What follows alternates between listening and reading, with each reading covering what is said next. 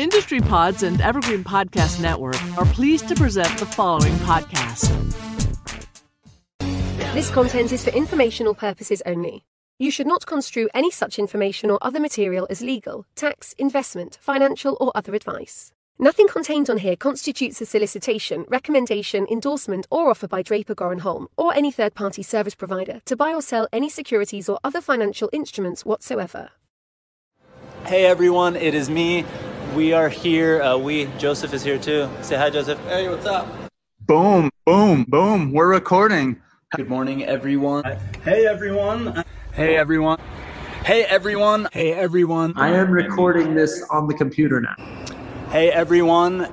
Hey everyone. Hey everyone. Hey everyone. Boom. All right. It says it's recording. Boom.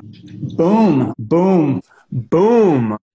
Boom. I am apparently recording. The entire bottle of control. They're all exactly the same. Crypto art, and then what it really is an NFT. Wow.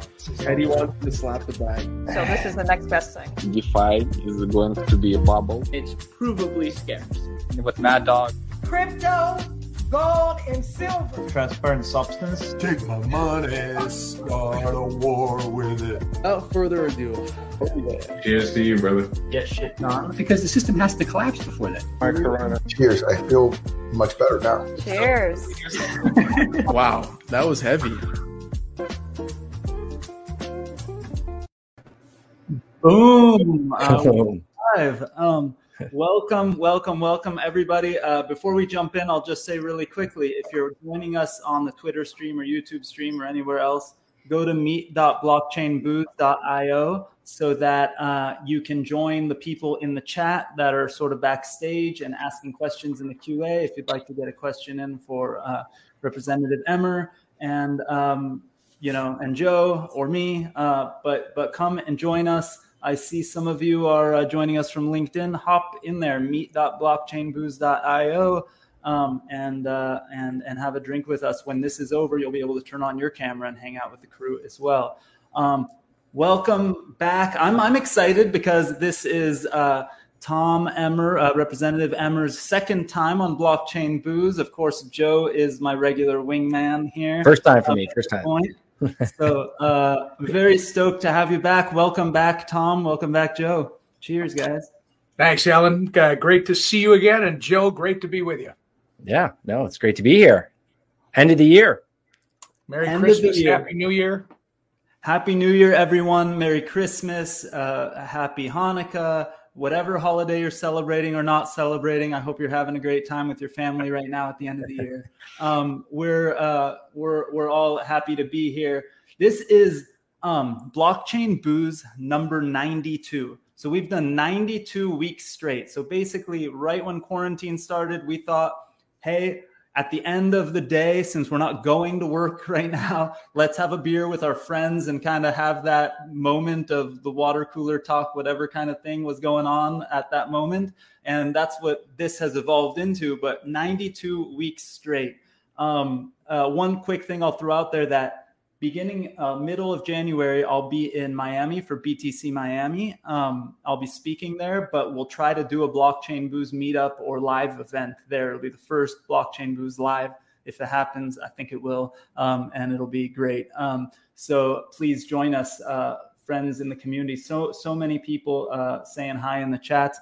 But Tom, I'd love to start with you, see how things are going. How does it look from your perspective? I know last time we talked a lot about, you being one of the few of our friends in Congress who knows what's going on when it comes to blockchain and crypto. But has any of that changed in the last few weeks? How does everything feel over there? No, I mean, it's again, it's great to be with you again, Alan. And I think from August on, things have changed rather quickly in Congress. And that was when this bipartisan infrastructure bill was being drafted. And you'll remember that Rob Portman had an amendment, in my opinion, misguided amendment, that I believe his office was lobbied by Janet Yellen at the Treasury for. They ultimately put it in the bill.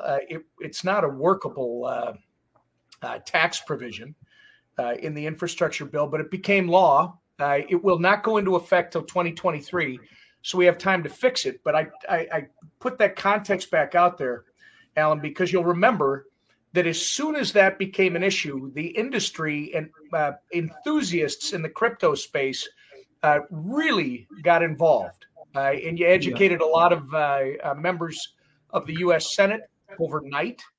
It's really helped increase awareness. I mean, now you got Ted Cruz out there tweeting announcements. You didn't have that 3-4 months ago.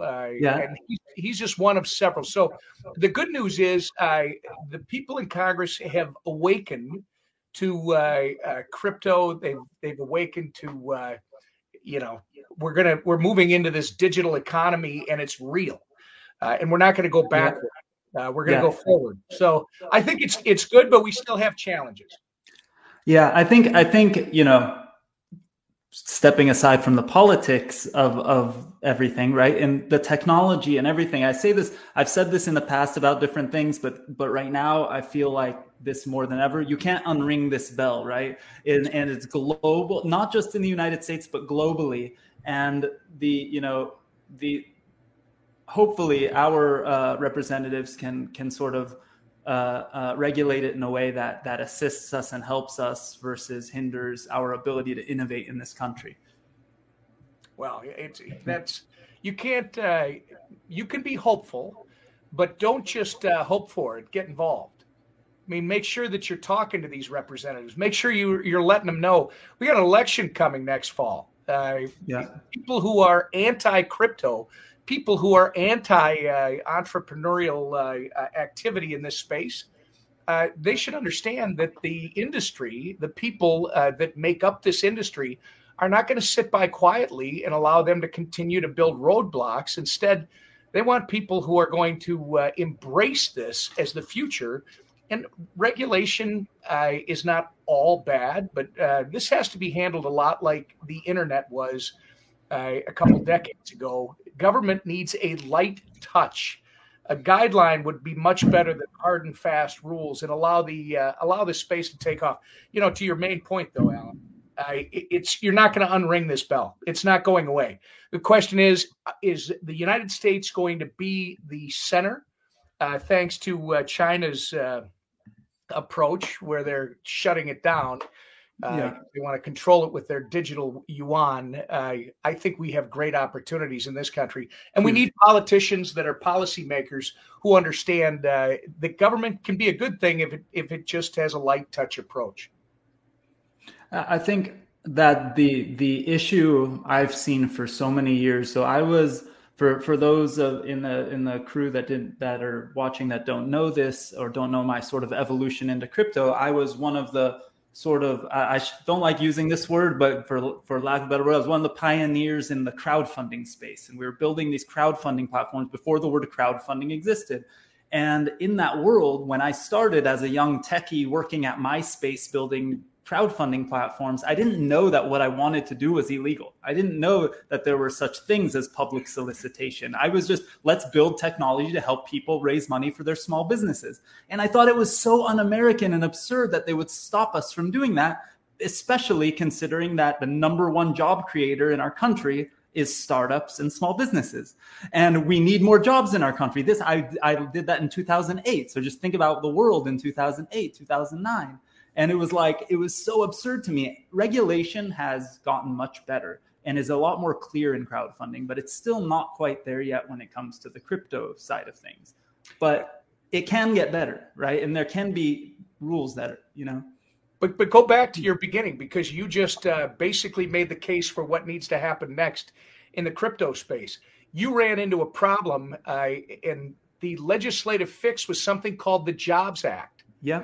Which corrected those things. And, if people like you hadn't been willing to find these solutions, you wouldn't. I'm going to give friends like our venture partner in Draper Goren Home, Rodney Sampson, he was fighting the good fight and doing the right thing. I will tell you guys that honestly, I was very cynical and I didn't believe it was going to happen, even though my friends were telling me we're talking to representatives, it's going to happen. We're talking to Patrick McHenry at the time, some others, and they were instrumental in making it happen. I didn't believe it was going to happen. The day I conceded and said, oh my gosh, it's going to happen, was when it was rebranded to the Jobs Act, the Jumpstart Our Business Startups Act. I said, oh, what politician can vote against jobs? Which was probably a stupid response, but it was true. It's what ended up happening, right? That's exactly right. And that's what needs to happen next in this space. Again, I don't think hard and fast rules. Back then, the Jobs Act had some very specific things that it was opening up opportunities for solutions that previously were, like you said, not legal, which was foolish. But now we really have to look at how we create a guideline where you don't have all these different windows. You should have one regulator, not everyone regulating, every office in Washington regulating this space. And there are just some things that we can do legislatively and we need to do. It probably won't happen in the next 12 months. Some of it could, but this is going back to your first question, how far have we come in just the last few weeks, couple months? Well, I think we've raised the awareness. Now we got to be talking about specific solutions, legislative solutions. Yeah. And then I would venture that the next Congress, which will be a different Congress, we should have an opportunity to do some really good things if we can get Biden administration on board. From my perspective, as you know, my day job is to invest in blockchain startups. And I meet Americans every day who are not in this country. I talk to them. They might have a Midwestern accent or sound like they're from Texas. And then they tell me they're in Singapore or they're in Switzerland because of the regulation. I think from my perspective, what most people just want to see, at least in the short term, is sort of not favorable isn't the right word, but an optimistic timeline or just movement, right? Things moving in the right direction. Because right now, I think a lot of Americans who are starting companies are just scared to do what would be the best, most innovative thing for their company, because maybe they're scared we can't create a token. What if it's a security? What if it's not a security? I don't think it's a security, but there isn't that movement in the direction of going, well, if I fudge on something, I'm not going to get in trouble. People don't know that yet. They still think if they screw something up, it's the hammer is coming down. So if they know that there's some favorable and it's like, as an entrepreneur in this country, and someone was born here and someone that wants to be here, it's not so much like there's people that are scared versus people can't be as competitive, right? Mm-hmm. As an entrepreneur that's starting maybe somewhere else, right? Maybe starting in Singapore or starting in Portugal or starting somewhere else. It's just, there's a competitive advantage to being there now, where the competitive advantage used to be here. And so I would say that's what it is more than anything is, hey, you want to build something and be as competitive as possible, because especially at those early stages of a company, everything is just like touch and go the entire time. And so it's like, hey, you want everything on your side, because sometimes it's hard work, but it's also a little bit of luck. It's a bunch of things thrown in. And when you're handicapped a little bit, to not be able to move as fast as you want to move, you are now thinking about a lot of different things. It's more expensive, right? And there's a lot of things that you want to do. It's like, hey, I still want fire department, police come to my house, something happens, right? Like everyone's paying taxes, but it's the competitive advantage that you're now on the downside of versus, if I'm a little bit older now, but if I'm 25 and I'm starting a business in the crypto space, it's like, hey, like you can work anywhere, you can hire people anywhere. Like, why that's a big part of it. Go somewhere else. And so it's like, I think I like what Tom said of like, hey, we have to start doing something and we have to start kind of organizing as an industry and say like, hey, here's what we think the rules are that make the most sense based on today. If one of us steps outside of that rule, hey, go ahead, guys, talk to them. But hey, if someone's inside of this box, like you're going to have to take us all on. This way. Joe, you go to a much bigger problem that we're seeing with this administration. Quite frankly, we saw it with the last administration too. This is not a Republican good, Democrat bad thing. This is just bad bureaucrats that are getting in the way. One of my least favorite is Gary Gensler over at the SEC. That my mother would have said he's so smart, he's stupid. But he knows. Actually, she used that line on me, which is funny. I feel like I was going to say, like, my mom is starting to, like, my mom at least shows me the Bitcoin price sometimes. She wears her Total T-shirt quite often, which is pretty cool. But she doesn't yet know who Gary Gensler is. So no. But look, think about it. He keeps saying things and doing things that are very harmful towards the industry because, Joe, you're talking about entrepreneurs that just want to know what the rules of the road are. They just want to know when they're making decisions that are very lucrative but risky decisions. I mean, to he or she who takes the most risk can get the greatest reward, but you need to be able to measure that risk. You need to be able to plan. What's the pros? What are the cons? These guys are giving so many mixed messages, which appear to be related to a drive or a need for power.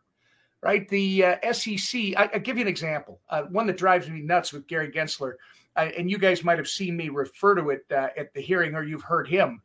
He has changed the term stable coins to stable value coins when he testified before the Senate Banking Committee and the House Financial Services Committee. Why? Because his bureaucracy, the SEC, has jurisdiction over something called stable value funds. Okay. So they're called stable coins, Gary. We're not that dumb. We know when you change the term to stable value coin, you either don't know what you're talking about or it's very insidious what you're doing because you're trying to expand your authority, the SEC's authority, over something that is totally unrelated to stable value funds. It's that type of thing. It's the stonewalling that he does with industries. You guys know this. You have colleagues that are out there trying to make things happen. You've got Gary Gensler telling exchanges, for instance, to come in and talk to the SEC. Coinbase and other exchanges have tried to do it, and they get the door slammed in their face with threats, investigations, or enforcement actions. I mean, it's crazy what they're doing. But to Joe's point, you got to have an understanding of what the rules are because people want to invest. People want to create opportunities in this country. But if it's not clear what's going to happen if you take a certain step, you're probably going to go to a place that's more friendly. Or even, someone who's an investor like me, and I might be a little bit older with kids or something than the average entrepreneur starting their first company, maybe not, but I'm staying here. I know I'm staying here, but I don't want our investment portfolio to be 90% companies in other countries. I would like for it to be, I would like to create those jobs in America. I want to do that here. I do have a global outlook and I kind of grew up saying F the border and stuff like that as a punk rocker. And that's one of the reasons why I'm in crypto, right?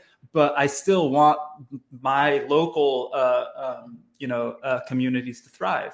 I'd like for other communities around the world to thrive too, but I first and foremost live here right now, right? So that's it's just crazy to me to think we're actually pushing people for the first time. I'd say this. I probably said this last time we were on together, but this is the first industry ever where people actually sort of put their money where their mouth is. It's partly COVID, partly timing because of the digital age and everything, where people actually are leaving the country to start their companies, to do their things.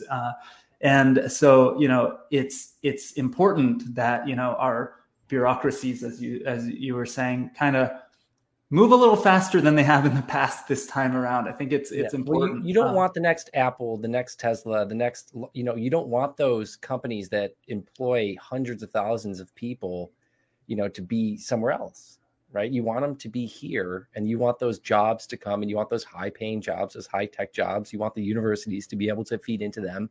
And if it's now all international or much more than it is today, we're losing. Right. And that's what I'm saying. It's competitive. It's nothing more or less than that. And this has always been the most competitive place to come build a business. And it's just for the first time kind of feeling like it's maybe not. And that doesn't seem American to me. And it feels like, this kind of younger generation in crypto, and the reason this is hard is it's not the internet. It's not the financial, like businesses that everything that happened in 2008. It's both kind of combined and twisted in a bunch of different ways. And so there are no rules that we know. It's like, hey, this is a brand new thing. Maybe let's look at it as a brand new thing, right? Versus saying, hey, there's a box now that a bunch of different things are going to fit in. We're not internet. It's not financial. It's like it's commodities. It's all of these different things that just, imagine if we didn't have currency and you could just trade stuff instantaneously. It's like, it's just, it doesn't make any sense. And so I think, all in all, people are just. But it is sort of an existential threat to an existing industry, and a lot of those folks in power have their biggest donors are that industry, or have worked in that industry, and are used to regulating that industry because that's their industry. So in a way, they could look at us and go, oh wow, amazing opportunities, or they could look at us and say, oh, they're taking my job. Which is also, scary to them. Well, you guys, Alan, you're going to get I'm going to reveal myself.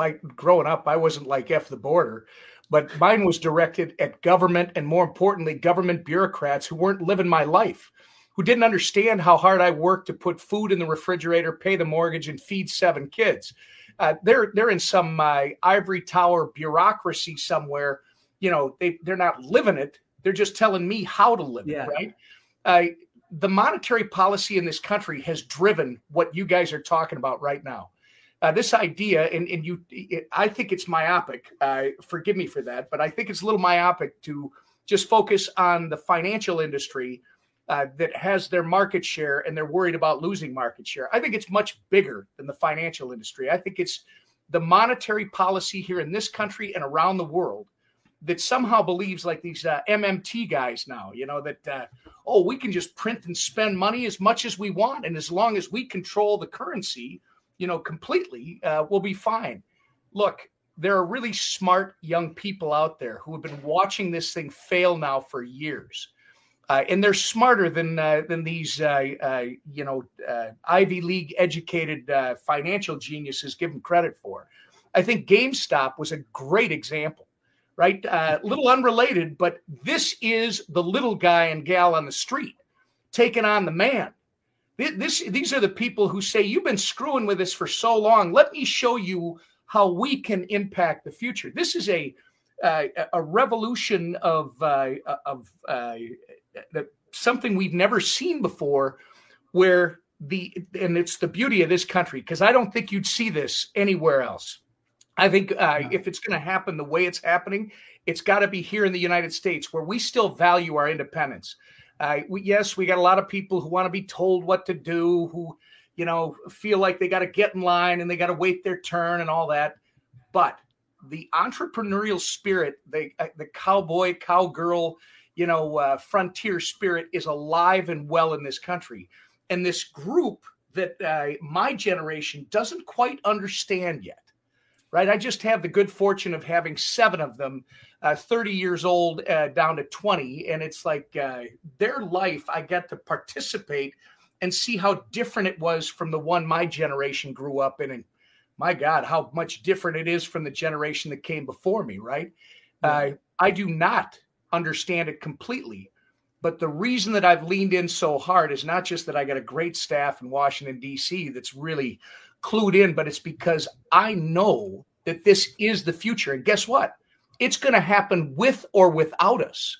And when I say us, those of us that look like me that are in government right now, if we don't create a playing field that will spark this already burning spirit, if we don't create that, it will go elsewhere.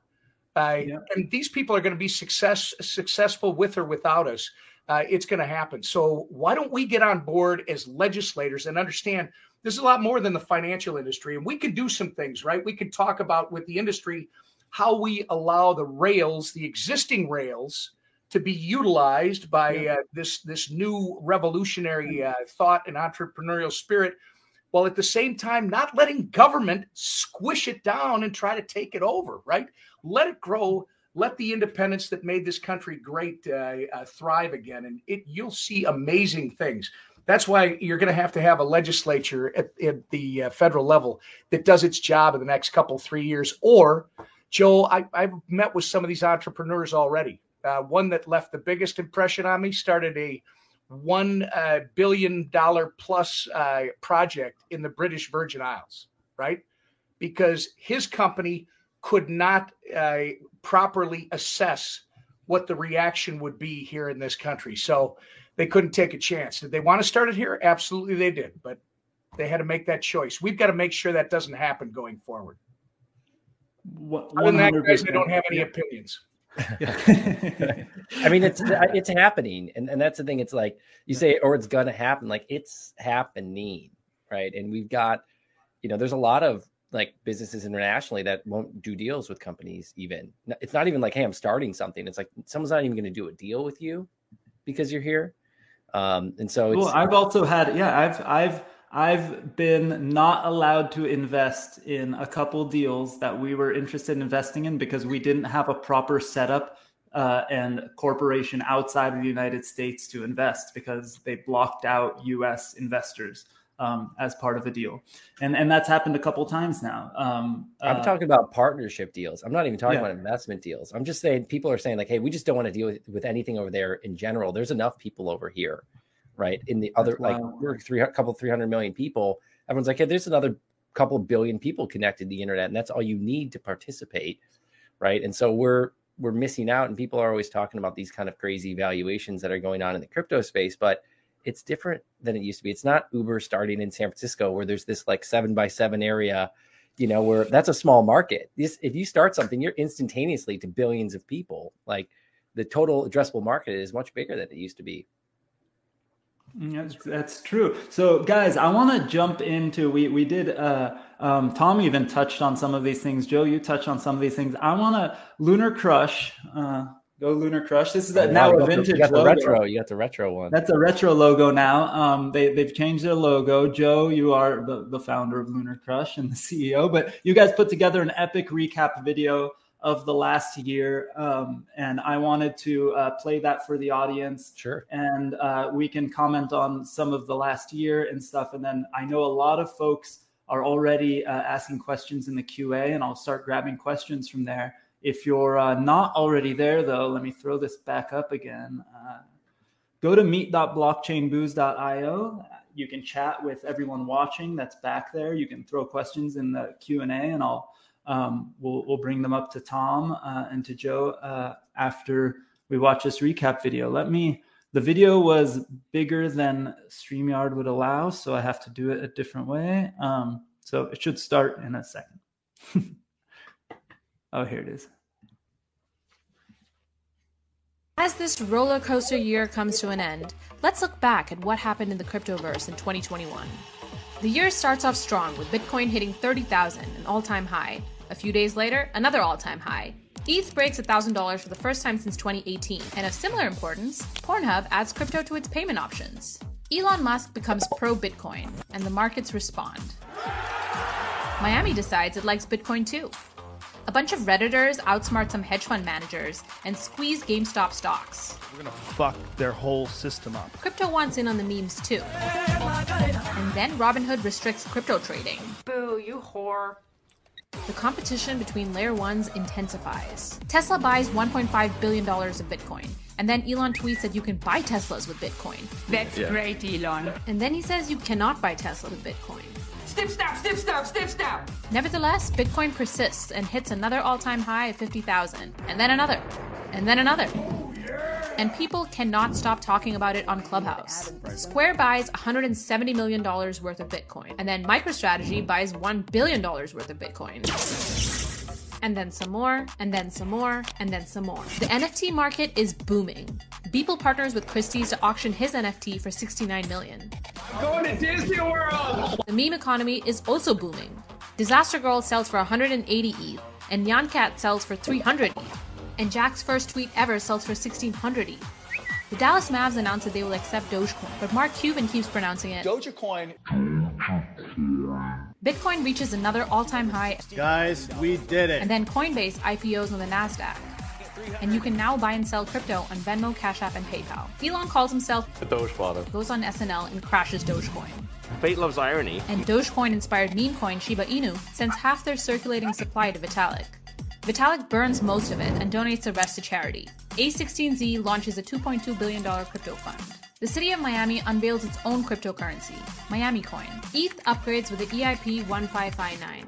Visa, yes, that Visa, buys a CryptoPunk for $150,000. El Salvador declares that Bitcoin is legal tender and starts mining it with volcanoes. A hamster has been trading cryptocurrencies in a cage rigged to automatically buy and sell tokens since June, and it's currently outperforming the S&P 500.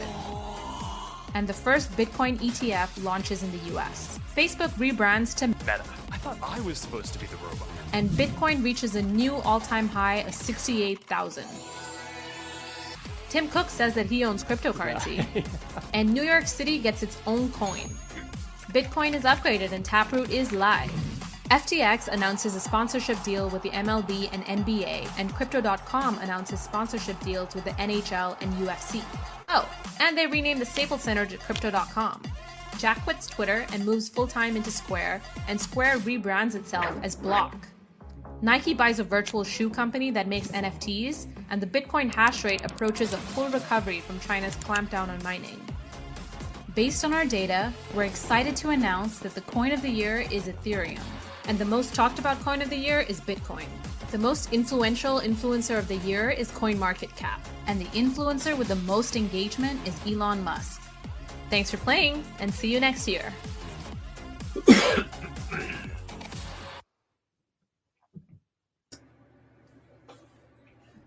I was muted. All right. So lots of exciting things happened this last year, but what it screams of is sort of mainstream adoption more than anything else. I'm also really happy that Dogecoin wasn't the most talked about coin of the year and it was Bitcoin. That makes me a little bit happy.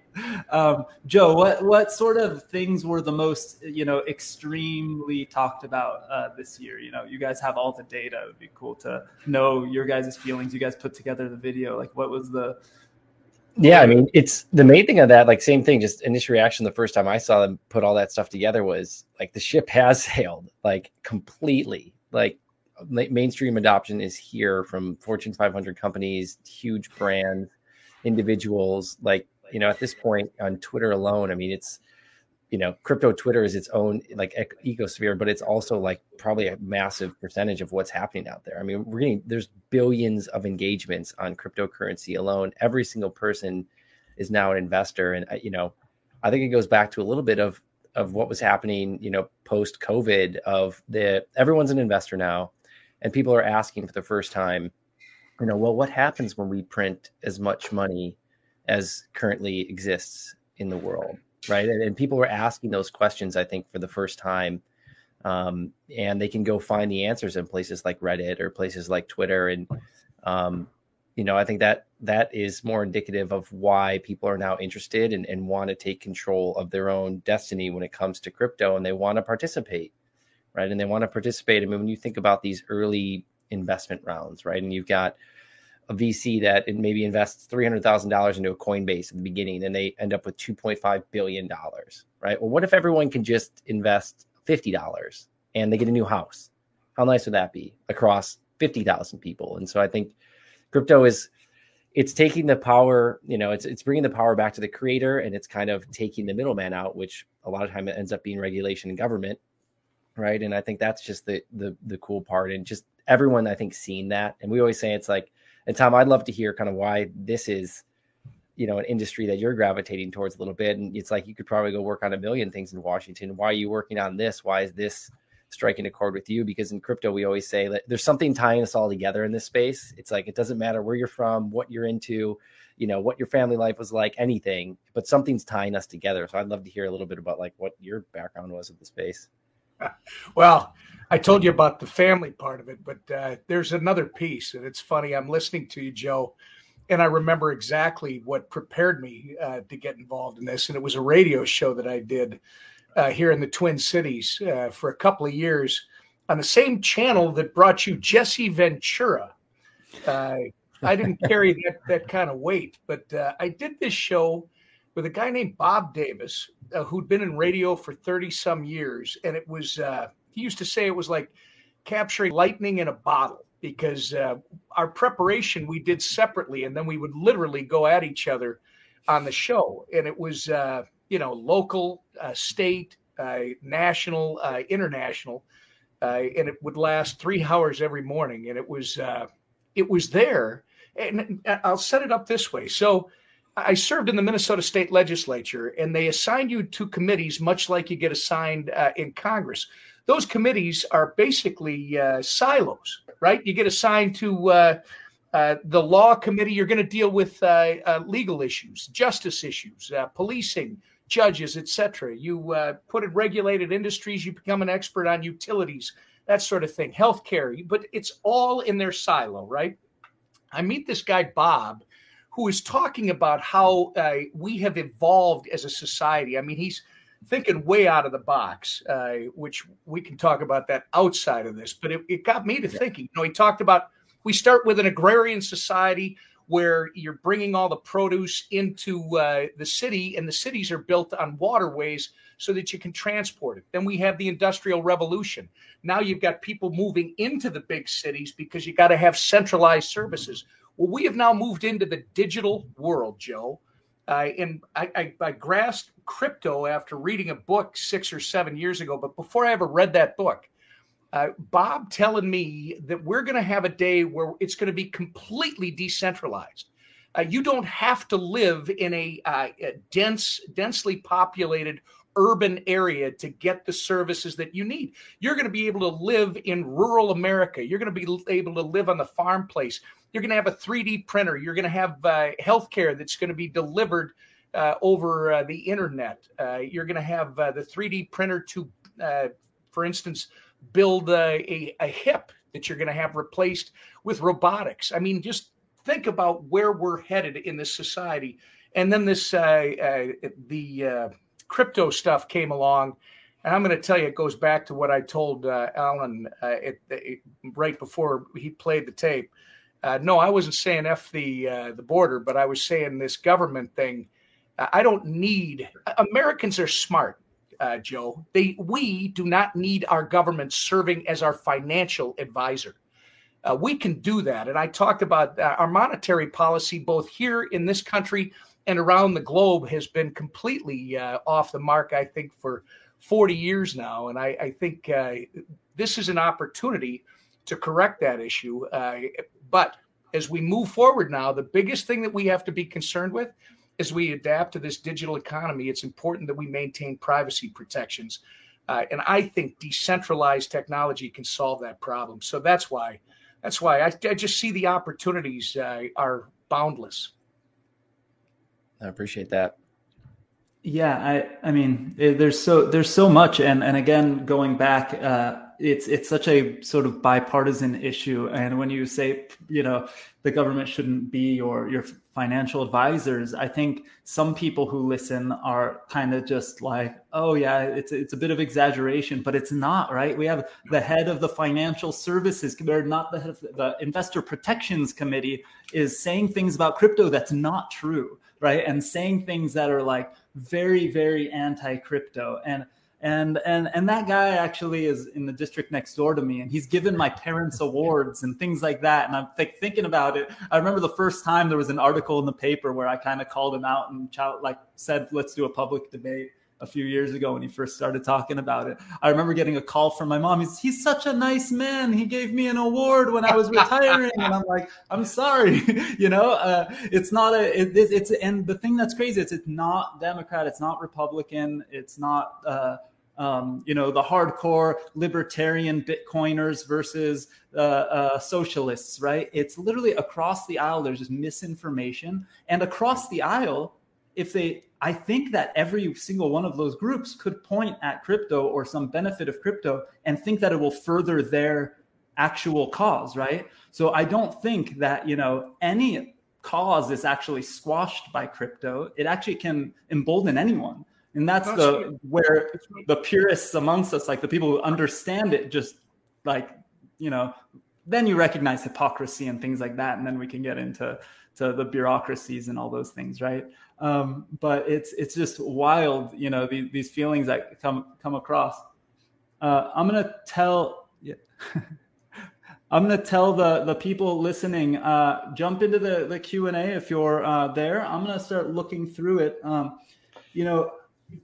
This is a pretty good one. It gets specific at the end, but Anne, one of our regulars, hey Anne, is asking, hi Tom, what are you doing to develop bipartisan support in relationships? It goes along with what I just said, but then he said, she asked more specifically, will Ed Markey co-sponsor Cynthia Lummis's Bitcoin bill? I guess those are two separate things, but it's a great question. I can tell you what I'm doing, but two things come to mind first, and they are responsive to the question. First, Brad Sherman, who I believe we were talking about a second ago, God bless him. But I think we as adults, you can be very set in your viewpoint, but you've always got to be willing to learn and to grow. And the thing that troubles me about Brad's position is it hasn't changed in the last 6 years. It doesn't matter all the additional information that we are providing. I'll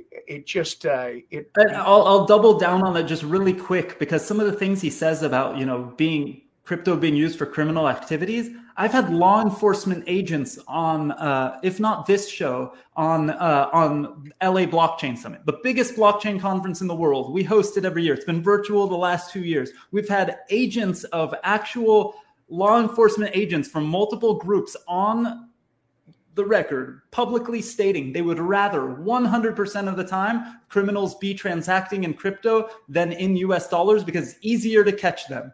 Right. But Brad Sherman can say we shouldn't enable, crypto is bad. It enables, terrorist activity and all these things that law enforcement agents are saying is the opposite. It's like maddening to watch.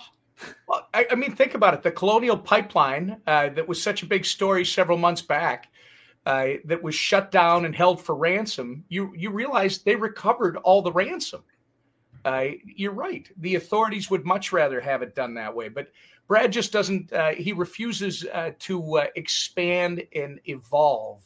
And that's troubling because especially as a policymaker, I'm not here to criticize anybody for voting and being the voice of their constituents, but I don't think you do anyone service. I'm not there representing just Republicans. I'm there representing every Minnesotan that is in the district that I represent and representing my state and beyond, right?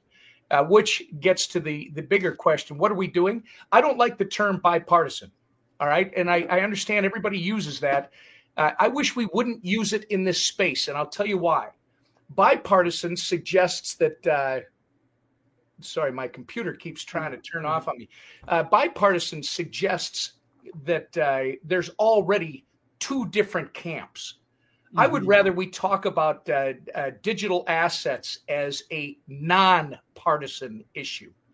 Right. I don't need when Ted Cruz retweets something that's positive in the industry. I don't need a Rashida Tlaib automatically picking a side because it's looked as a bipartisan issue. I'd rather have it be nonpartisan. Because it's really hard in political environment, right? Because so many on both sides of the aisle have taken such hard stances of sort of being anti anything the other side of the aisle says, right? Which is absolutely crazy when you talk about this, because this is totally American. This whole area it doesn't matter what your political viewpoint is.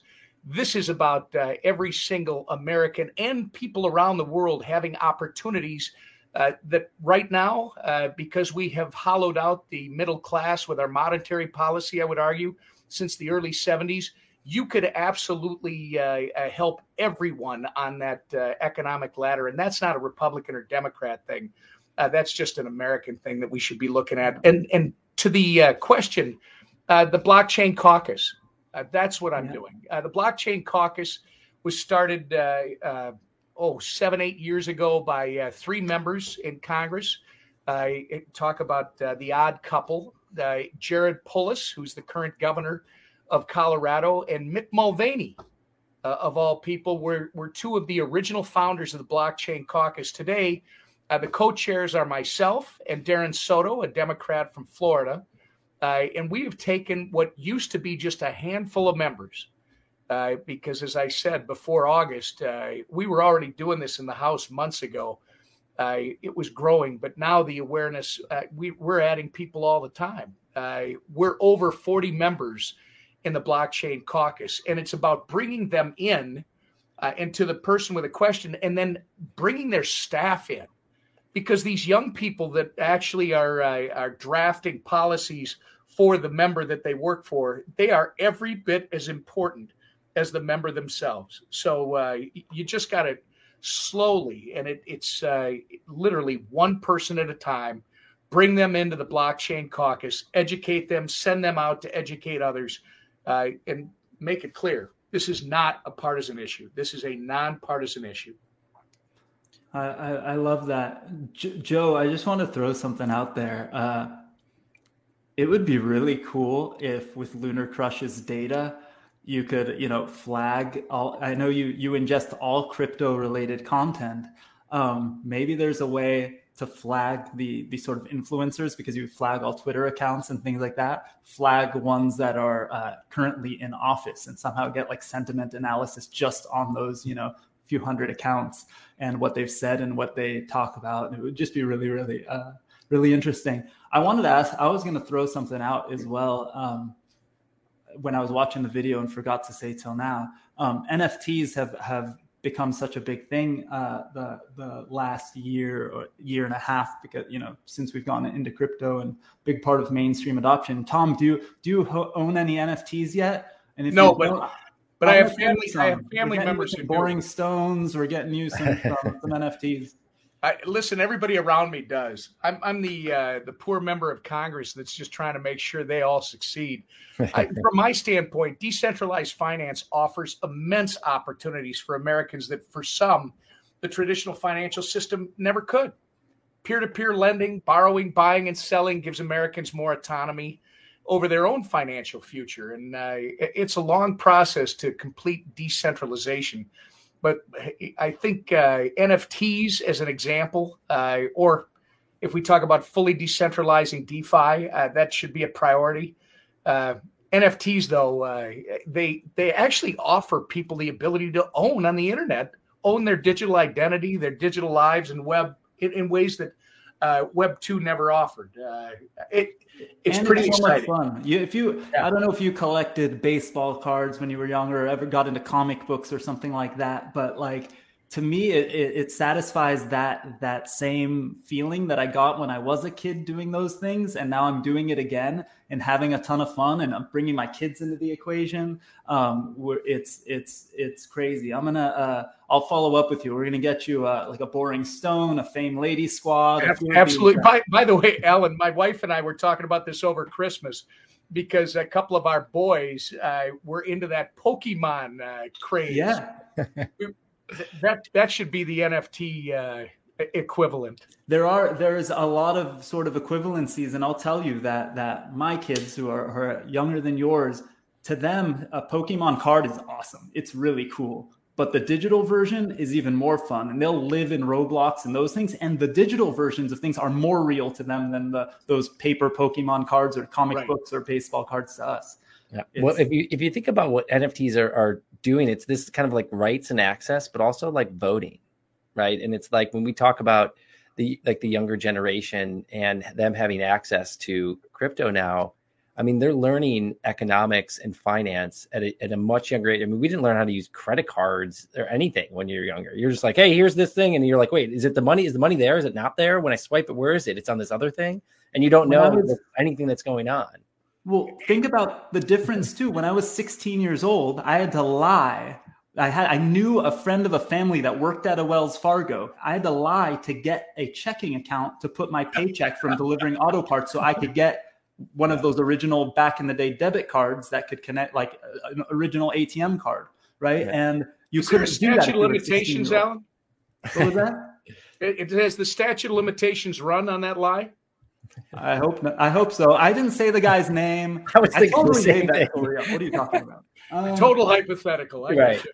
But if you boil it down too with NFTs, it's like, okay, I'm also like a decentralized autonomous organization, a DAO, right? They're also learning these are like reconstituting like rules and voting, and like every one of these things it has its own constitution, if you will.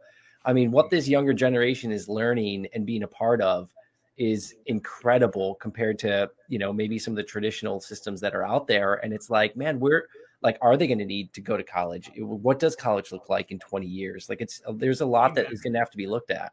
But Joe, you're going to the next step of why I'm so interested in this area.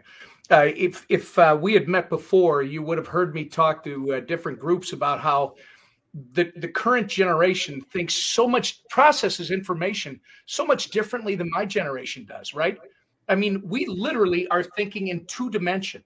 We're thinking of, the way the computer was described to us, so many years ago. It's a word processor, right?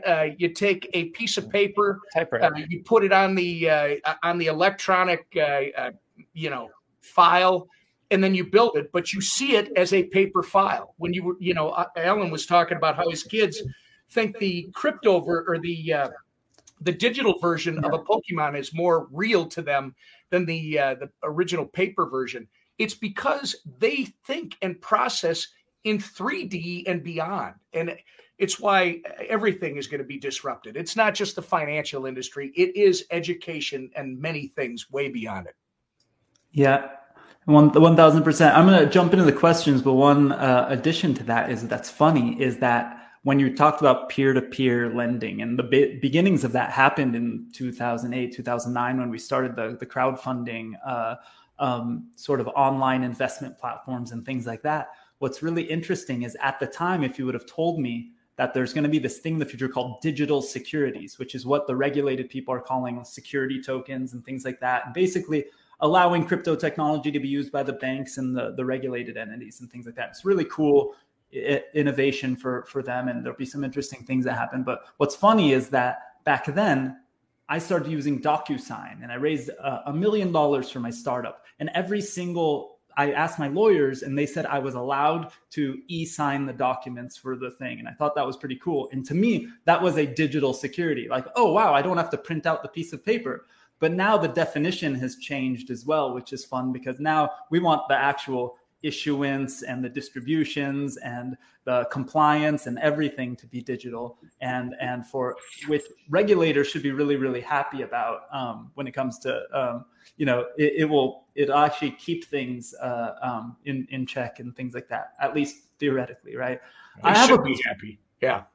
I have a really specific question from David Rankin. David Rankin, by the way, has logged the most hours at Blockchain Booze of any one of our listeners. So shout out to David. End of year recap. When we get to episode 100, he's gonna win like a trophy or something. I'm gonna send him like that. As long as you keep on that podium.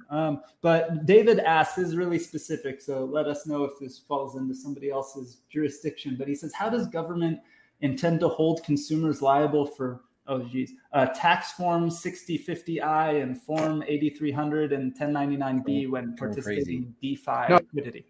But that is the issue, right? And we don't know that yet. I mean, there was a letter written by several senators to Janet Yellen in the last week, 2 or 3, I can't remember now. It all runs together, asking for a definition of broker, which I was telling for purposes of this, right? Figuring out how you figure tax liability or plan for tax liability, how you're going to not only apply the regulation, but then enforce it. And I was saying to Lizzie, who works with me, some of you know Lizzie, she does a fantastic job. But I said, here's the problem. These guys wrote the law. Why are they writing to Janet Yellen and asking her to tell them what their law means and how it applies? So it's a great question, David. I think you're going to have to be listening to probably the episode 100 or beyond, because we're going to need more information in the coming weeks as to how that's actually going to be handled. It's one of the reasons that amendment never should have been passed as part of the bipartisan infrastructure bill in the first place. It reminds me of Reminds me of a startup raising money for something they don't know how yet they're going to execute, right? Like it's like here's the deck on how we plan to execute it. It's just blank, right? It's like we want to do this thing, it's going to be awesome. We don't know how we're going to do it yet. Actually, it takes us back to an infamous quote by a very well-known politician more than a decade ago, who said, "We have to pass it to find out what's in it." So. That's not the way that you should be legislating. That doesn't seem like it. So we're coming to the end of time. I feel like I'm talking a little too much and asking too many questions. Joe, is there anything I'm missing with Tom before we either jump into one last question or do you got something specific you want to hit? I think it's great. I mean, I got one that's kind of like out of left field a little bit with like term limits and a couple other things. It's like you talk about people that might not understand technology as much, or like you said, like, hey, you got to pivot in your mind a lot and be the type of person that is okay with being wrong, and wanting to learn. It's like, how do you kind of like, it's almost like, hey, do you have willpower at the grocery store or at home, right? Like, what if we have it at the grocery store where it's like, hey, maybe the president, we only have 2 a decade and it's 5 years each, right? Or like, it's like, but the folks that are having to kind of create some of these rules are the people that are going to not be the benefactor of them. And, people always say, "Oh, go write your congressman," right? When they kind of almost want to say something, it's like, how do we create that change? And like, how do we say, hey, like maybe it needs to be someone, age 40 to 70 that like can only be there, or maybe it's a smaller range, like 50 to 60. It's like, hey, you're at this specific range and like you can be president one time and for 5 years or something. It's like, is something like that even remotely out there or possible? And it's like, does that actually help us? Or is it, hey, you want folks that kind of understand the system, that can kind of be there, but have the ability to kind of be okay with being wrong and adapt and change? Well, actually, the beauty of our system, Joe, is that anybody and everybody who qualifies should be willing to step up and serve. You should not have people who are in these jobs for 30 and 40 years. That's about to change dramatically. I think you're going to see a huge changing of the guard in the House in the next few months. You already see a healthy number announcing they're not running for re-election. But let me put it in context. And then hit the term limit thing quick. And another idea that will never happen, but it'll give you an idea what I think about. First off, Donald Trump was a reaction to 8 years of Barack Obama. And I would argue that Barack Obama and Donald Trump are actually a reaction to 20 years of Congress not doing its job. And what does that mean? We have not passed a budget on time since 1998, I believe. Somebody can check that. I'm pretty sure it's 1998. What does that mean? You got to pass 12 appropriations bills out of the House and through the Senate and have them get signed across the president's desk on or before September 30th every year. You hear this in the news. Oh, we did a continuing resolution. Well, that's just kicking the can down the road. And the longer we have done that, the legislative branch, contrary to what we were all taught when we were kids, 3 co-equal branches of government, I think is the first fraud that was committed upon all of us. We don't have 3 co-equal branches. The legislative branch, if they exercise their constitutional function, is the most powerful branch of government. The executive branch is next, because all the executive branch can actually do, or should be able to do, is to stop things that by veto, things that the legislative branch are doing. And then the weakest branch should be the judicial branch, which is simply supposed to apply the law that it is given, duly passed law from the legislative branch and across the president's desk to the facts that are presented. We got off track years ago. When we stopped passing budgets on time, we literally started to create the imperial presidency. So it doesn't matter if it's Barack Obama, Donald Trump, now it's Joe Biden. They literally sign executive orders that act like law. I mean, I've been on a plane way too much, and I got to hear the mask mandate is a law. No, it's not. It is not a law. It's an executive order signed by the president that we're going to honor as a law, but that's not the way it's supposed to be done. That's the frustration, Joe, that I think drives the feeling that you're having. People are most upset with Congress and they don't even know it. You talk about term limits. I think what I'm seeing across this country is people are waking up. People know that their freedom belongs to them. And in order for you to actually exercise that freedom, you need to participate in the process. And is it a perfect process? No. Should it be a mess and ugly? Yes, it should. I don't want to be in a country where everybody is going to do the exact same thing. And by the way, if you step out of line, you got a strong central authority that's going to make sure that there are consequences for you. I want people to be able to create and live their lives the way they think their lives should be lived, not the way the government or some politician thinks they should be lived. And I'll tell you, it'll never happen. By the way, term limits, I was a huge advocate for it when I served in a state legislature. 12 years I thought was plenty. I've changed my mind, Joe. I would be for term limits as long as everyone in government, the elected officials and the employed officials, bureaucrats, everybody has to leave after a certain number of years, because the problem you have with term limiting your elected officials is then the employed bureaucrats never leave. Yeah. And if they don't want to do something, they just drag their feet and outlast the elected representative until you get the next one in. The greatest reform we possibly could have had, which will never happen, is to put every state capital and our nation's capital on wheels and move them every 4 to 6 years so that they cannot sink their roots, with these powerful special interests and create these government cities. But that's just not going to happen. So guess what? Between you and me, we got to start exercising the art of constitutional governance again. That's the only way we're going to fix this thing. And the legislative branch of government has to start taking the lead. Hopefully that's going to happen over the next couple of years when you see a major change, I think, on both the Republican and the Democrat side. Appreciate that.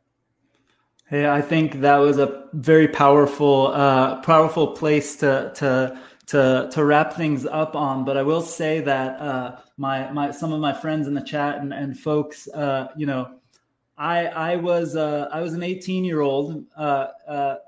The year of 9/11, my first year of college, and half my friends went one direction, the other half went the other direction. But where we all met afterwards is our love for this country and our hate of the hypocrisy that comes out of things like that.